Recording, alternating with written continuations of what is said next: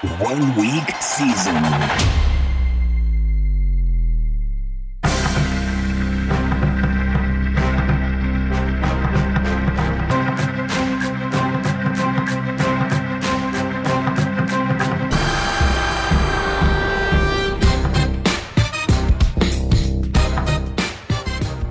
What is going on, 1 week season fam? Welcome to the week one edition of the OWS Angles podcast. I am your host, I'm your guest, I'm JM to win. Throw this baby on 1.5x speed and let's get started. You might be able to hear in my voice that I'm smiling. It feels great to be doing this again. I feel so energized heading into this season. I'm really excited for what's ahead. Big shout out to everybody on the team who has helped get everything up and running for this year and has put us all in position to, I think, have the site ready, but also each of us as contributors be as well prepared for this site, for this season as we can possibly be. I think that in past seasons, that's been a struggle just because of how much it takes to get the site ready for the season and all the new stuff added and work through all the kinks on everything and have everything up and running. And so big shout out to Aaron, big shout out to the team of editors, Brian, Tom, Alec, big shout out to Dustin, Alex, Lex for doing the matchups research. Shout out to Poppy and Mike and Hilo for NFL Edge write-up. Shout out to Zandamir for everything that he does.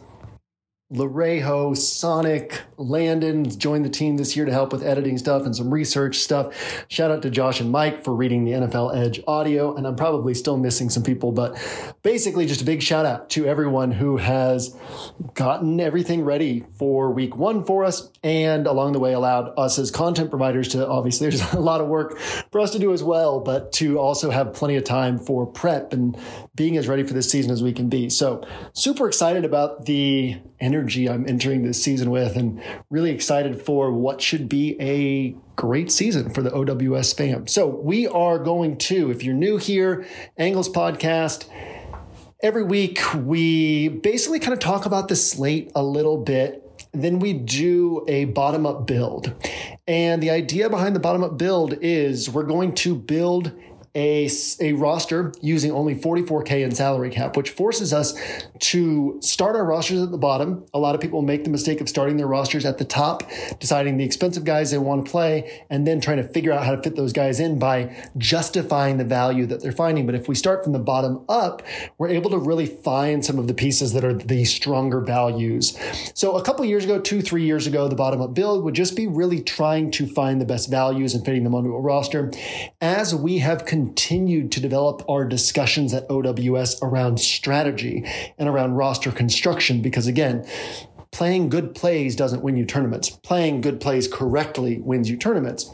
So as we have continued to develop our discussion around that side of DFS, we've turned the bottom-up build into not just who the best values are, but more an opportunity to talk through a lot of the best values on the slate, but for the roster itself to think more about the strategy behind roster construction.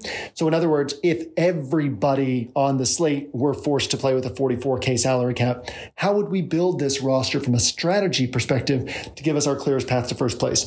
We also every week have the bottom-up build contest for OWS members that will be posted, linked in the player grid and the scroll.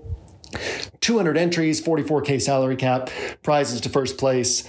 And then from there, we kind of talk about some final things on the slate, maybe some game environment things or other things that I'm seeing. And then we get you out of here. Try to keep this to about an hour or a little bit less. And if you play it on 1.5x speed, you get it done in less time than that. So first off, let's talk about Week one is so unique. We talk about it every year in terms of the pricing discrepancies between what we'll see deeper into the season and kind of these rookies who are in these roles and guys whose prices were set before their roles were defined throughout training camp and all of that.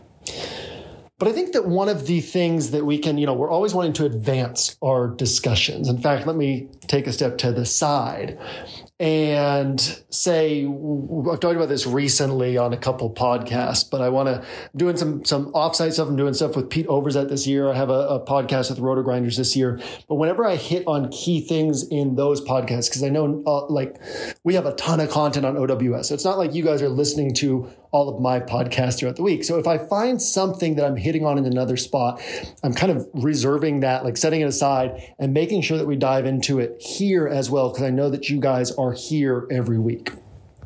And one of the things I've talked about this week is I brought up something I said during best ball season with, back in 2021, we were really the only site that was talking about drafting for week 17, which made that a significant edge just because not a lot of people were doing that. If you're not familiar with best ball, the way that the tournaments are set up is basically you play the first 14 weeks is to make it out of your 12-team league. And then the weeks 15, 16, and 17 are playoff weeks. But it's not like a regular fantasy league, right? You're competing against hundreds of rosters still as you progress through these playoff weeks. And so when you get to week 17, you still have to finish first place out of hundreds of rosters in order to get that $2 million first place prize. So it's not just about building a good roster or getting out of your league. It's about building also with week 17 in mind. But this year, everybody's caught on to that and everybody's talking about that. And what I said was, if everyone is sharing the same edge, it's no longer an edge. So yes, it's still important to be thinking about week 17, but that's no longer the edge. What's the edge this year? What is everybody going to be chasing next year that we can be doing now? So bringing this over to DFS, this concept of there are no edges left in DFS, that's because the things that worked 3 or 4 years ago, the things that were the edges 3 or 4 years ago, basically correlating and thinking about the fact that NFL scoring is correlated. And so I will build my rosters accordingly. Well, that's no longer an edge. It's still important. It's now just a foundational piece. So it's similar to 7 or 8 years ago when you could just be better than everybody else at finding the good plays, and that was an edge. Well, now you still have to find the good plays. That's still important, but that's not going to win you contests anymore. So bringing this back over to week 1, I said we'll step to the side for that. So we'll step back into the main discussion here. Bringing that back over to week 1, we always talk about in week 1 the unpredictability and the fact that these guys are mispriced and the fact that we need to consider, right? I think it was 2 years ago, we had a week 1 where the winning scores were actually really low, and we'll get to that in a moment. But generally speaking, because there are so many underpriced players, the winning scores are going to be higher in week 1 than we'll see deeper in the season when salary gets really tight. And we talk about those things every year, and those things are important to think about in week 1. But if we've been talking about them for 4 or 5 years, that means that we've had another 4 or 5 years for other people to start seeing these angles and thinking about these things. And so we have to recognize that just knowing these facts is no longer our week 1 edge. So what else makes week 1 unique?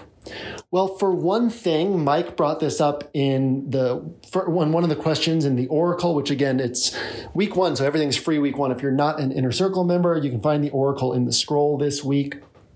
But Mike brought up the fact, I guess I talked about this in the Angles email as well, that over-unders, that lines, that game totals are less efficient in week 1 than deeper into the season. So it's easy to say, well, this game has an over-under of only 45, or this team's implied team total is only X. But these are lines that we might look back on deeper into the season and be like, oh, wow, we were really wrong about this team, this team, this team, so on and so forth. Now, again, the reason that those lines end up being incorrect is because there's so much more uncertainty in week 1. All these new coaching situations, new quarterbacks, new offenses, new defenses, really good players in new situations where we don't know how they're going to look there. Young players who maybe we thought were busts, but now are going to come back and perform really well this year. Guys who are going to take a leap this year. Guys who are going to take a step back this year. There's so much that's going to play out that 4 weeks from now, we'll look back on week 1 and it'll be like, I can't believe that we thought we knew all these things in week 1. At this point, in my opinion, this is further compounded, or edge here is further compounded by a couple of key factors. One, best ball has gotten more and more popular. Last year, we put out a free best ball draft pack for me in the DFS education marketplace. Completely free. Had a bunch of thoughts on drafts. It had a bunch of live drafts. Had a bunch of other things. And a little bit under 400 people came through and picked up that free course. This year, we had a paid best ball subscription. Now, it was only $1 for this first year, but we had a paid best ball subscription, and a little bit under 400 of you came through and got that. Paid is a bigger commitment than free. And so again, we see that we're seeing more interest in best ball. And next year there's going to be more, and the next year there's going to be more. And eventually best ball is going to become more popular than DFS, quite frankly. But with this rise of best ball, we also have a rise of people who have spent a month and a half, 2 months, even 3 months, poring over these players, these new teams, these new situations, thinking through all of their thoughts on all these spots and coming to conclusions, coming to players that they think are going to do really well this year, players that they don't think are going to do well. And in best ball, you draft 18 rounds, you're going through over 200 players, you're getting down to the back of the roster, you're having to think through these fourth wide receivers or these young guys and how these rookies are going to perform. And there's so much edge if you get this rookie in the 120s or the 130s or 140s who ends up having a big season. So a much larger chunk of the DFS field has spent a much larger chunk of time thinking through all these situations and coming to firm conclusions about what they think about different situations. If we were entering week 1 5 years ago, a lot of times, large chunks of the field are kind of catching up on all the new rookies and all the new situations as we're heading into week 1. And so they have fewer preconceived ideas, fewer notions of certainty around these situations, which made it more valuable to kind of hunt for these uncertain young guys who might pop off.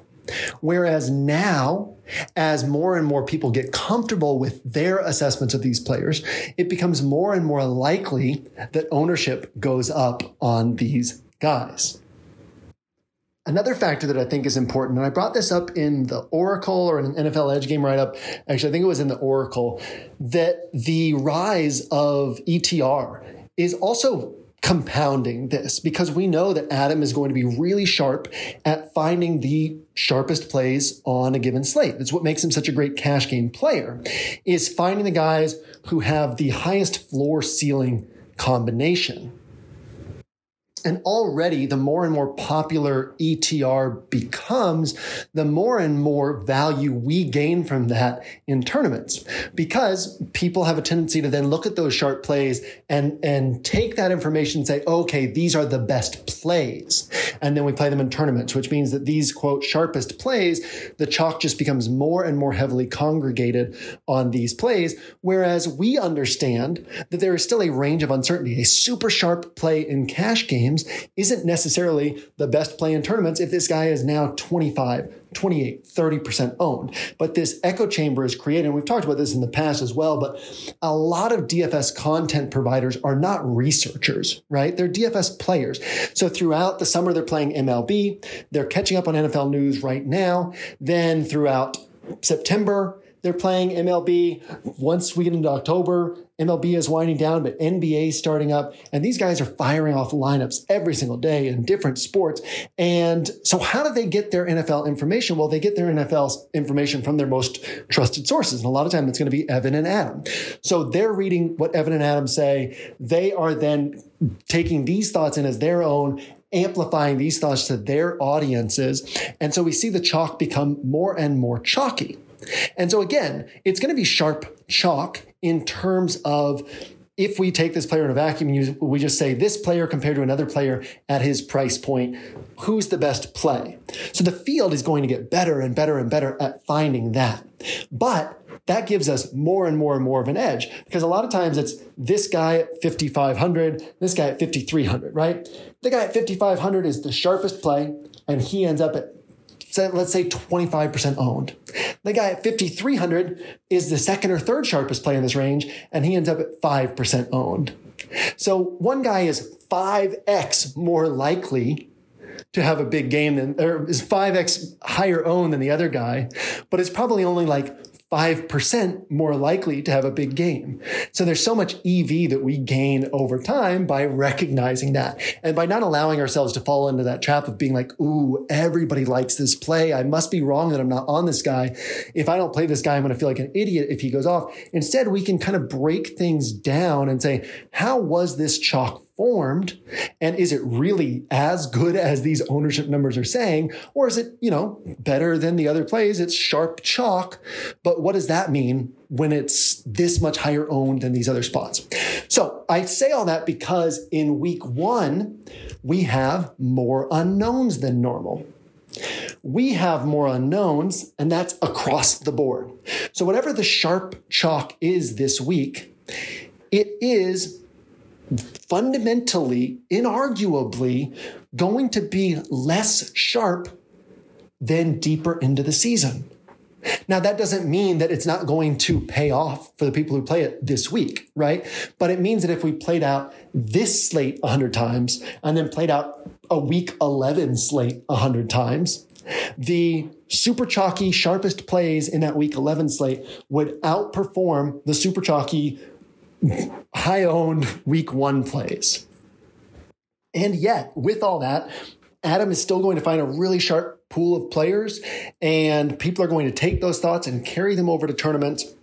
And that sharp pool of players is going to be less predictable this week than in other weeks. So I think that those are some important factors to think about this week. And what that really puts us in a position of is thinking, not so much what are the values on the unknowns, but where are the values on the knowns? Where are the values where we can say, yeah, we actually do know what this guy's role is, and we actually do know how he can perform in this role.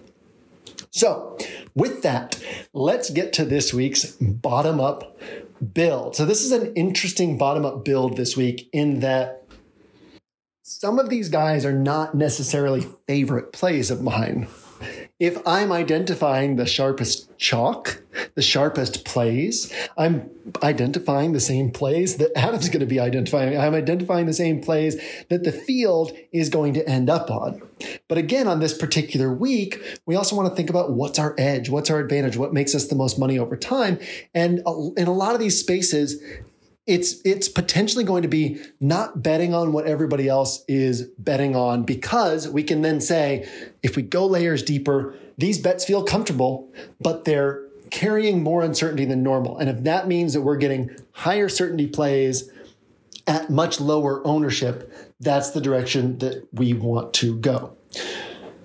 With that said, it doesn't mean that you can't play some of these lower owned guys. As we talk about all these lower priced guys who, are maybe rookies or in uncertain situations and are going to come with high ownership, it doesn't mean that you can't play those guys.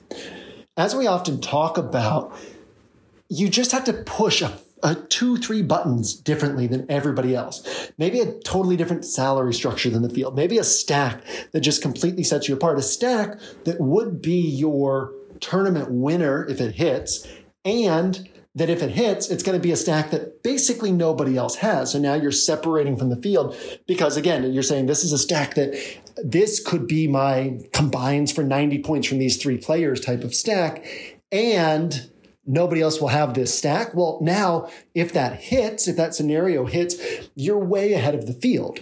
And so then you can say, look, I can play who I want at other spots. I don't have to worry as much about things. So using that as kind of an example, I'm potentially going to have Jahan Dotson on my main build this week. I like him. He's 3,400. He's the kind of guy who can put up 30 points in a game because he can catch the ball anywhere on the field and score. And unlike a Rondell Moore or Wan'Dale Robinson, Kadarius Toney, who, their roles could be different than I'm expecting, but we could see those guys see a lot more passes at the line of scrimmage, and kind of the Rondell Moore role from last year where it's like, hey, let's get him the ball and let him try to break one, which is great if they break one, but your floor is really low if they don't. Like Jahan Dotson's going to be running routes down the field. He should see 6 to 8 targets, and he could see some downfield throws. He could break some big gains, and he could end up being popular. Well, based on what I'm doing elsewhere on my roster, I probably don't have to worry about that. If I like him, I can play him. And so you can play some of these guys. You just have to be thinking about how they fit onto your roster as a whole. Okay, so let's take a look at this bottom-up build. I think that on this week's podcast, we won't really spend a ton of time touching on the different options for value because we're hitting on that kind of everywhere this week. That's always one of the main themes of week one. So I guess running through things just really quickly at the wide receiver position, which is where we have the most options for guys who are kind of just underpriced in potentially really good roles. And so going under that 5K mark on DraftKings, where you go above 5K, like that 5K to 6K range, it's beautiful in there in terms of what you can find that should be priced much higher deeper into the season. But the temptation is to go below 5K and look at some of these guys down here. And so I will note real quickly that Wan'Dale Robinson, I like his role. I think he's going to be central to this Giants offense. Same thing with Kadarius Toney. He's 4,100. Rondale Moore is in this shootout with Arizona and Kansas City. He's probably going to be popular because DeAndre Hopkins is out and Ertz is banged up, and we're assuming that Rondale Moore will end up playing, but he'll probably be popular. But he's perfectly fine to justify in this game environment as a guy who's on the field every snap. If you like him, he's fine to play as long as you're playing him intelligently and differently on your roster. George Pickens is 4,100, and you guys know I love Deontay Johnson. We've been Deontay Johnson truthers since he was 4,200. But would it shock us if by week 5 or 8 or whatever it is, if George Pickens is the best wide receiver on the Steelers? Would it shock us if he's priced at 5,500 to 6K? So that's a guy that you can consider. Actually, on that note, too, especially if Deontay Johnson does end up missing this game with his shoulder issue, people are all going to go to George Pickens because we've had this offseason hype around him, and they're not going to go to Chase Claypool. Najee Harris is very clearly underpriced on this slate. George Pickens is a sexy guy to pull the trigger on. So Chase Claypool not only would have plenty of upside, but would also be direct leverage off two guys who would be higher owned than him. So that's another guy to keep in mind just from a strategy perspective. I mentioned Jahan Dotson at 3,400. If I were in large field play, I wouldn't mind taking a shot on some of these Colts guys. Paris Campbell is 3,300. I believe Alec Pierce is 3,900. And I guess we are kind of hitting on these guys like we typically would. What's cool about these guys is I came into this week thinking, well, everybody's going to love Jonathan Taylor. Came into this week. I came into this month. We've had pricing up forever, but I came into this week thinking everyone's going to love Jonathan Taylor. Michael Pittman's going to be great leverage off of him because everyone will say, oh, smash game for Jonathan Taylor. The Colts are going to run the ball, et cetera, et cetera. Michael Pittman is a bit of a DFS darling. You guys love Michael Pittman. The DFS community adores Michael Pittman. And then we've had enough reports about this. Colts are going to pass more this year than in the past. That it seems like people are really ready to load up on Michael Pittman this week. So my initial thought was like, hey, Pittman will probably be like 5% owned and Jonathan Taylor 20% owned. And you can play Pittman as leverage. Leverage meaning if you're kind of new here and new to these types of discussions, leverage basically meaning not only do I get points if Michael Pittman does well, get points at low ownership, but Michael Pittman having a big game likely comes from him scoring multiple touchdowns, which directly takes away from Jonathan Taylor having a big game because there's not enough touchdowns to go around. And that's what Jonathan Taylor needs in order to have a spiked week. So Michael Pittman becomes not just a play who's good in a vacuum in that situation because he's low owned, but also a play who, if he gets points, he's pushing your roster up. And let's say Jonathan Taylor is 20% owned. He's hurting 20% of the field at the same time. Anytime we can find those leverage spots where our guy not only is is helped by getting points, but is also hurting a popular player, then that's going to put us in good position. But again, as we're getting closer into week one, it doesn't look like Michael Pittman's going to be leverage at all. It looks like Michael Pittman is likely to be somewhat popular, which means that Parris Campbell and Alec Pierce become the leverage off of both of those guys. I would reserve those guys for large field play. I think that Parris Campbell will have 2 games this year where he randomly sees 8, 9, 10, 11 targets. But, and you guys know I love Parris Campbell too, but I just don't think he's that central to this offense anymore at this point, because if you're planning this offense, you're basically having to have a contingency plan for, well, what if Parris Campbell is not around for the entire season? So there's been nothing that they're designing that has him as a central component, because there just wouldn't be intelligent to do that. So more often than not, Parris Campbell is going to see these crossing routes in the short and intermediate area, and he'll have these, 3 catches, 5, 6 target games, these 3 catches for 25 yards, 4 catches for 50 yards, stuff in that range. And every once in a while, I'll spike above that. Alec Pierce is a really nice multi-touchdown guy. He doesn't create that much separation. He has plenty of time to develop into a guy who creates more separation. But even in college, where coverage is a lot less sticky, he didn't create a ton of separation, but he'll catch anything thrown his way in tight coverage, which is a tremendous skill set to have in the red zone. And so he's going to have, be a candidate for multi-touchdown games all season. So if I were in large field play, he becomes very interesting, because Alec Pierce scoring 2 touchdowns at low ownership is also hurting high Michael Pittman ownership, high Jonathan Taylor ownership. And you would assume that Pittman and Taylor won't be on a lot of rosters together, which is important, because let's say that Taylor is 20% owned and Pittman is 20% owned. That's Alec Pierce's leverage off of essentially 35 to 40% of the field right there.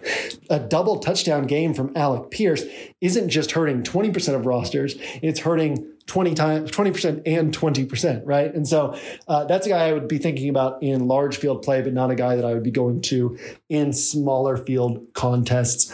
There are other values, probably some guys that I've touched on throughout the week, and probably some guys that you're thinking of, but that's kind of those are kind of the ones that stand out to me from what I've been looking at throughout the week. So with that, let us get to the bottom-up build. One of these stats I like to lean on in week one is, obviously we can't use this for young players or guys who are in completely new roles. Guys like Nico Collins. I like Nico Collins this week too. I think he's very interesting as a guy who legitimately will have some double-digit target games this year, and we can't really predict when those will be.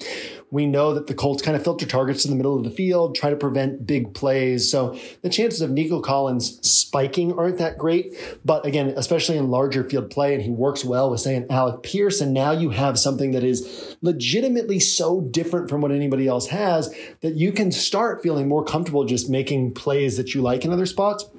And you're not risking a lot of salary in order to do it either.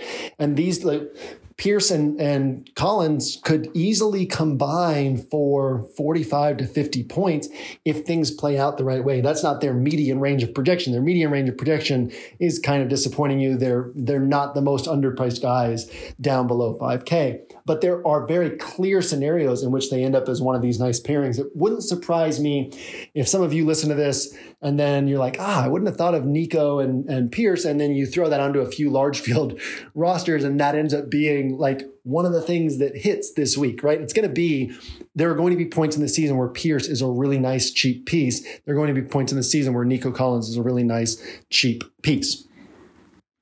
But on these guys who aren't young and aren't in new roles and aren't kind of ascending, the guys who we have a track record of them, one of the stats that I like to lean on, it's a very simple metric, is just what was this guy's point per game production last year?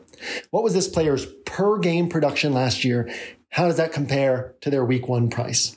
So we always talk about point per dollar production, right? And we'll talk about, hey, this guy's priced at 20K, at at 8K, but he averages 20 points per game. That's a solid 2.5 point per dollar production as his average, and that's better than the guys around him. And so when we have a large sample size, like a full season from 2021 that we can look at and say, hey, this guy averaged this per game, and compared to his week one price, that's X point per dollar production per game.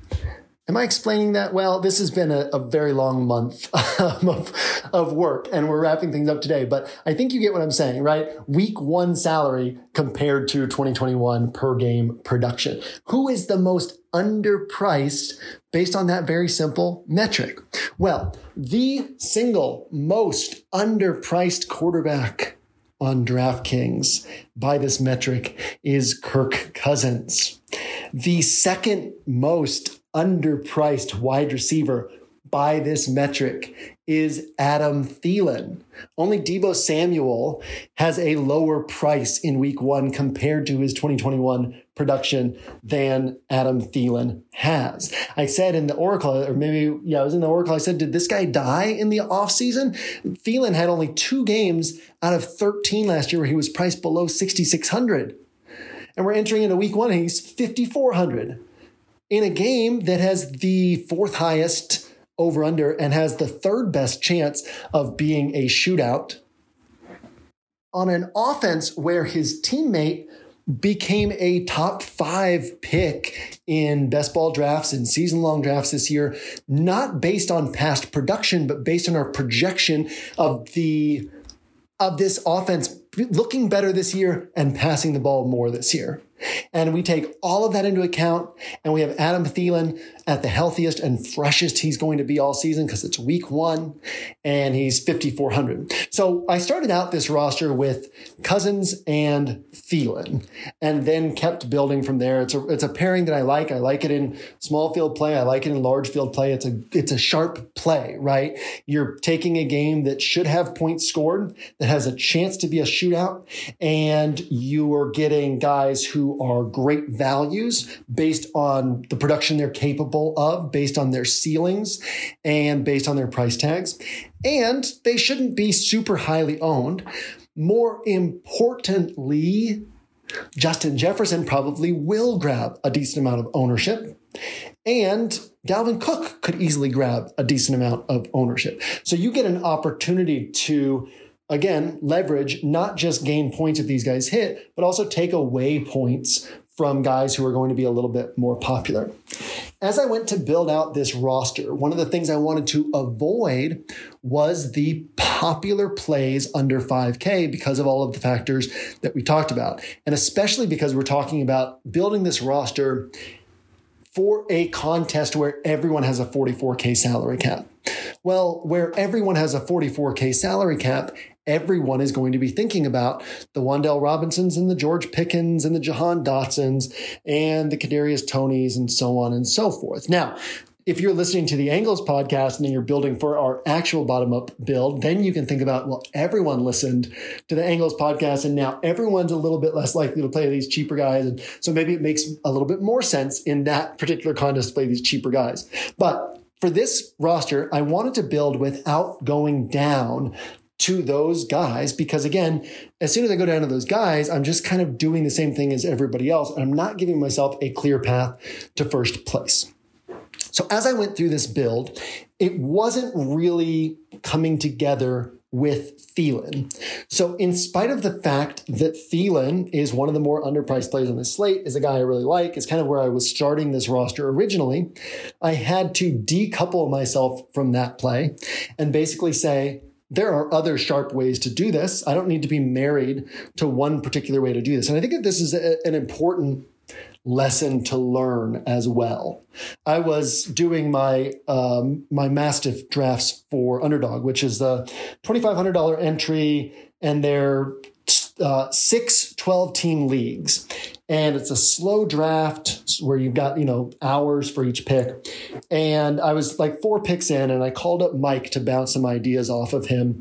And you guys know how much I love Russell Wilson, especially this year when he's in this new offense. He gets to kind of run the show. And so I called Mike. I was 4 picks into my first Mastiff draft to kind of bounce some ideas off of him. And the one thing I was struggling with was Russell Wilson didn't necessarily fit on the roster that I was trying to build, but I wanted to get Russell Wilson, right? I had him on 25% of my Best Ball Mania rosters. And so it's like, well, now I'm like basically doubling my entry fees for the year on this one contest. And then I don't get Russ, right? Like now my investment in Russ gets almost cut in half if I don't grab him. And as we were talking, Mike was like, Russ probably doesn't make the most sense for this roster. And it was something that I'd been thinking. And it took him saying that to be like, yeah, I don't need to worry about the individual player. I need to worry about the roster. I need to worry about what I'm actually building here and how I'm thinking through this. And so that's sometimes hard for us to do when we start our roster in a certain place and we have a player that we really like. But sometimes we have to recognize, again, DFS is not about predicting what we think is going to happen so much as it's about putting good plays onto better built rosters. So from there, I ended up moving down to Irv Smith Jr. at the tight end position. And this is going to set the table for a lot of the picks that we're going to be making after this. We'll get to that in a moment. As you might imagine, if you've seen my Twitter timeline in the offseason, this roster not only started with Cousins and Thielen, but Cousins, Thielen, and Lazard. So I'm recording this on Wednesday. We don't know yet if Lazard is going to play this week, but I was going to put him on there kind of assuming that he was going to play and say, look, if he's playing, this is how I would build this roster. But again, it didn't really make that much sense to dedicate that salary to those guys. So what I ended up doing is not just going down to Irv Smith, but also going down to Randall Cobb. So why Randall Cobb? Well, Randall Cobb, it's again, similar to Thielen. It's week 1. He's the healthiest he's going to be. He's going to be on the field plenty, and he's going to see targets, and nobody ever wants to play Randall Cobb. Randall Cobb is not a threat for a massive yardage game, especially at this point in his career. But what he is always a threat for is a multi-touchdown game. In fact, he scored 5 touchdowns last season, and 4 of them came in 2 different games. 4 of them came in multi-touchdown games. He only played 12 games, so that's 2 out of 12 games that he scored multiple touchdowns.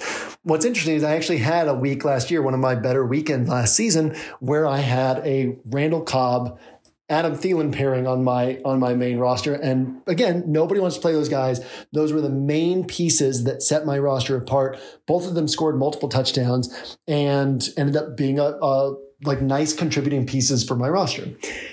In this case, I'm basically saying, let me build around one of these top games, a game that I really like, a game that I think will certainly have points and could shoot out. And let me bet on the touchdowns coming from different places than everybody else would expect. Let me expect that if Allen Lazard is out, Romeo Doubs is going to be the popular guy on the Packers, or A.J. Dillon and Aaron Jones are going to be the popular guys on the Packers. Let me guess that the popular guys on the Vikings are going to be Justin Jefferson and possibly Dalvin Cook. And so now I get these guys in other spots that if the touchdowns flow to them, I'm hurting a huge chunk of the field all at once. And I'm getting these points over onto my roster. Instead, I'm taking away from these other rosters and I'm adding these points onto my roster and not many other rosters because not many other people would have this pairing. So that becomes my starting point for this roster. Kirk Cousins, Irv Smith, and Randall Cobb. Now, I've talked this week in the NFL Edge, and I'll probably end up hitting on this in the scroll as well, that by the numbers, mathematically, logically, it makes the most sense to pay up at tight end this week. And then here's why. When we scrape around on these 3K tight ends, these 3,500 tight ends, these 4K tight ends, whatever it is, a lot of times it's because we're deeper into the season and we're saying, okay, if one of these high-priced tight ends only has, if all of these high-priced tight ends only have like 14 to 16 points, and I get on the cheap guy who gets me, they don't need a blow-up game. They just need 10, 11, 12 points. Well, now I'm still pretty much in line with the people who paid up at tight end. but I've saved $3K in salary that I can use somewhere else. And that's why we find some value on cheap tight ends as we get deeper into the season. But this being week 1, there are much better values at, say, wide receiver than at tight end. In other words, if Wan'Dale Robinson hits, if Jahan Dotson hits, if Kadarius Toney hits, if George Pickens hits, their ceiling is so much higher than the ceiling on if Brevin Jordan hits or if Hayden Hurst hits. And so on a week like this, you could basically say, well, yeah, it's nice to differentiate by going down at tight end, but if I'm going to do that, like, what's my ceiling? How many points am I really getting? What's the edge here compared to if somebody else goes down, if somebody else goes up at tight end and they end up getting 25 points, right? Well, I'm so far behind at this one position. If they end up putting up 30 points, I'm so far behind at this one position. So if I'm playing Irv Smith, and this is very important, if I'm playing Irv Smith, I don't want to play him in a vacuum. I also want to say Irv Smith is probably not putting up a 25-point game. Irv Smith really helping my roster is maybe 15, 16, 18 points. Because of that, I am so far behind the field if Mark Andrews ends up putting up a 35 to 40 point game, if Travis Kelce ends up putting up a 35 to 40 point game, these guys won't be as high owned in a 44K salary cap contest. But let's just talk general DFS strategy and theory that we can apply to week 1 in that people are going to have those tight ends. Those tight ends are going to be highly owned. So if they hit and we're on the cheap guys, we're in a lot of trouble because we have a large chunk of the field that has just moved far ahead of us. So if we play one of these cheap guys, ideally we recognize, look, I don't just need Irv Smith to put up a 12 to 15 point game. I also need Mark Andrews and Travis Kelce to put up sub 20 point games. Do I think that the Ravens are just going to faceplant in this game against the Jets? Do I think that Kansas City is just going to faceplant in week 1 and Kelce has kind of a mediocre game and that's because Kansas City has a mediocre game? Or do I think it's because Kelce has a mediocre game and somebody else on Kansas City is grabbing those points instead? It's because I think that the Ravens are still having a good game and somebody else is grabbing those points instead of Mark Andrews. So basically, you take this cheap tight end and then you don't just leave it at that, but you can also say, because I'm taking this cheap tight end, my clearest path to first place is now Travis Kelce and Mark Andrews having mediocre games. If Travis Kelce and Mark Andrews have mediocre games, what then? Well, then I probably want the guys on their teams who are benefiting from them having mediocre games. So the next 2 guys I put on this roster are Rashad Bateman and Juju Smith-Schuster.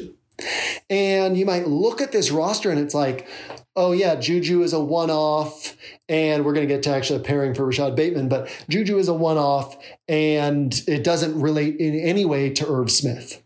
But the fact of the matter is that Juju is tied in directly to the Irv Smith play because I'm always wanting to think about what is my clearest path to first place. Now that I have Irv Smith on my roster, he's locked in. Well, now my clearest path to first place is these high-priced tight ends coming in below expectations. And if these high-priced tight ends come in below expectations, I can gain extra leverage on that. I can double up on that bet. I'm already making that bet. With my Irv Smith roster, I'm already making a bet that Travis Kelce doesn't pop off for a big game. So if I'm going to make that bet, I might as well take advantage of the benefits of that bet by adding one of these Kansas City pass catchers who could take those points that Travis Kelce is not getting. So this roster has made a lot of my decisions for me already. I have Kirk Cousins, Irv Smith, Randall Cobb, Juju Smith-Schuster, and Rashad Bateman. One of the more underpriced players on the week 1 slate, in my opinion, one of the guys I really, really like this week from a floor ceiling standpoint is Elijah Moore. Elijah Moore with Joe Flacco, that's an upgrade for him. It's a game where we should expect the Ravens to be ahead. As I'm saying this, I'm realizing that this one is so obvious that it feels like one of those ones that's just going to fall apart on Sunday. But where we're at right now, when we haven't seen the games yet, is Flacco has looked great in camp. Flacco, I mentioned this in the NFL Edge, but we have this tendency to think of Flacco as not elite, right? The jokes are easy to make with Flacco. But because of that, when he's coming in, we think of him as a backup. Realistically, though, there are at least 6 to 8 teams, maybe more, that would improve their short-term quarterback situation if Flacco were their starter. Now, Flacco is not their starter because they have a young guy that they're wanting to develop. The Jets are a perfect example. They have a young guy they're wanting to develop. They're wanting him to become like their ceiling. The ceiling on Zach Wilson 2 years from now is higher than the ceiling on Joe Flacco. The Jets aren't winning a Super Bowl this year. So you keep starting Zach Wilson, you keep letting him develop, and you see what happens between now and then. And there are a lot of teams that are in that situation with young quarterbacks right now. But Flacco, in the short term, if he stepped in for one game, would be an upgrade on any of those guys, right? This is not late career Matt Schaub. This is still a decent, a solid NFL quarterback. He will be able to get the ball to Elijah Moore, and the Jets should be passing in this one. Elijah Moore is only 5,100. And again, we always talk about targeting 200-point scores. What if we target 250-point scores? Well, what do we need then? We need 5X from our players. Elijah Moore is one of these guys at 5,100 who could get you 25 points, who could get you 30 points. He can get you that 5X or 6X and be a tournament separator. In fact, last year, his last 5 games, he had a game with 27 points, a game with 32 points, a game with 20 points. And he's priced at 5,100, again, with an upgrade at quarterback for this week in a matchup where they should be passing. He also, obviously, pairs really well with Rashad Bateman. So that was kind of like an easy auto play for me on this roster because I already really like Elijah Moore. I'll probably have 3 or 4 rosters in play this weekend on DraftKings. I will definitely have Elijah Moore on at least one of those rosters. He's a guy that I'm comfortable placing a solo bet on. I don't need him correlated, but this is great, right? On this roster, basically, I already had Elijah Moore set aside as a guy I like, a guy I'm probably playing somewhat this week. And now I have this Rashad Bateman play that created itself from me playing Irv Smith and Rashad Bateman being the deeper levels of leverage there. And then I can just correlate that with Elijah Moore and basically say, look, if Rashad Bateman's hitting for a tournament winning game, then that means that many more points for the Ravens. That means that many more passes for the Jets and that much higher likelihood that Elijah Moore ends up hitting the game I need him to hit.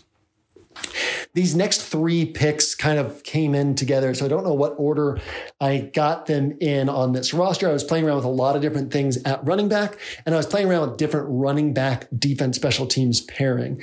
I played around with the Derrick Henry and Titans defense special teams pairing on this roster in order to see if it would fit.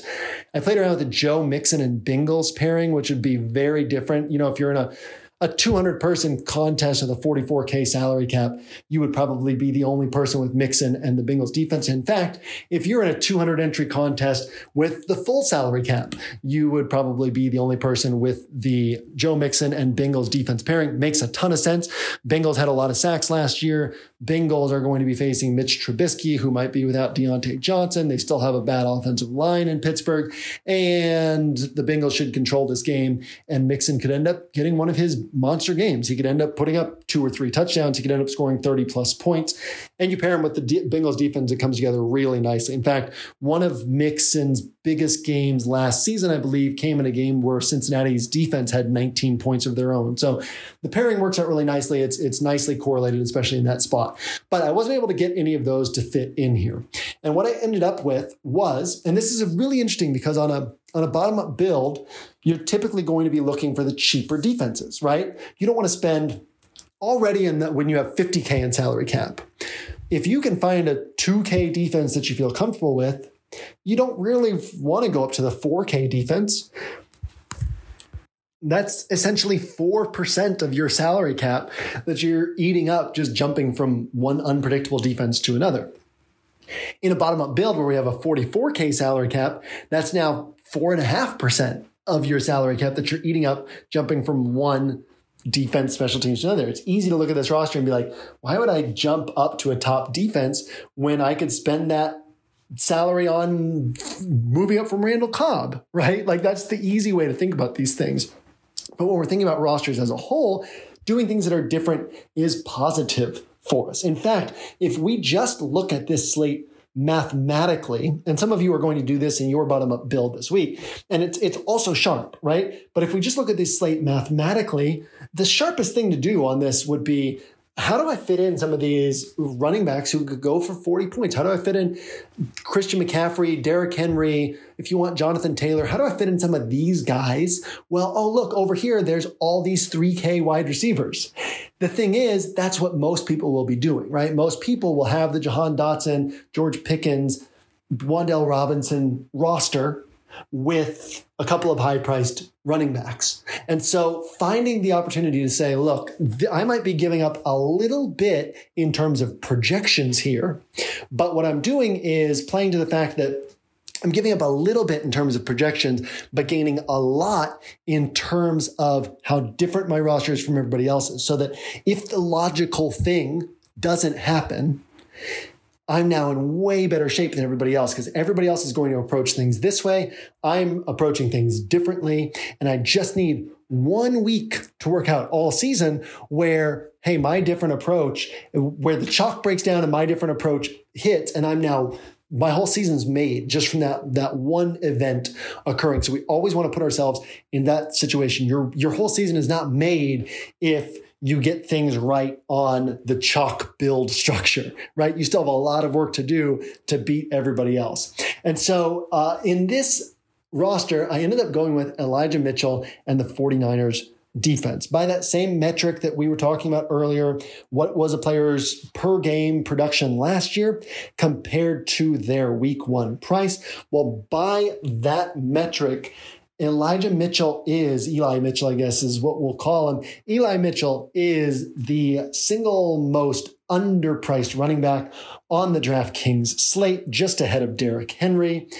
Eli Mitchell, 5,400 as a favorite against a Bears defense that's not very good, and then pair him with the 49ers defense again.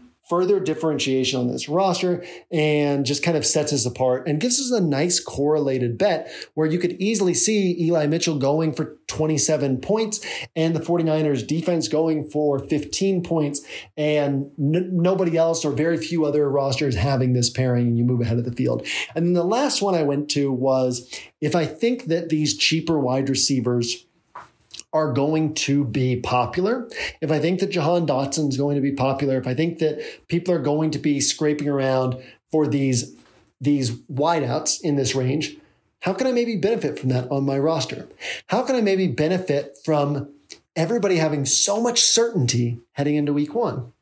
And because they have so much certainty on these spots that feel really comfortable because of the value that they're finding, they're that much less likely to go to the spots that feel icky. They're that much less likely to go to the spots that feel uncomfortable.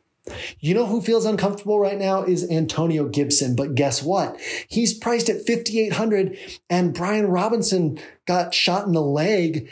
And Antonio Gibson has the same role right now that he had last year. And he's playing the Jags and he's 5,800 and people aren't going to want to play him. And people are going to be playing this game in other ways. People are going to be playing this game with Christian Kirk, with Jahan Dotson, with maybe some of the other pass catchers on these offenses, and not taking Antonio Gibson. In fact, I would imagine that Travis Etienne is going to be popular this week, especially if James Robinson is going to be limited, or especially if James Robinson isn't going to play. And so again, that just further reinforces that nobody's going to have Antonio Gibson. So that gives us the final roster in order of how it's listed on DraftKings: Kirk Cousins, Antonio Gibson, Eli Mitchell, Rashad Bateman, Elijah Moore, Randall Cobb, Irv Smith, Juju Smith-Schuster, and the 49ers defense. Now, I want to note that if we're talking about a 200 entry contest, I pushed more buttons than I would need to push. And what I mean by that is Kirk Cousins, Irv Smith, and Randall Cobb. If I'm in a 200 entry contest, I'm the only person that has that roster. Now, that roster, if it hits, doesn't just shoot me to first place. If you're the only person who has a high-priced stack, so let's say you took a high-priced stack and you just built it in like a unique way, and that hits, right, to where you're getting 5x your high-priced players, you're keeping yourself on a 250-plus point pace with 20K of your salary cap.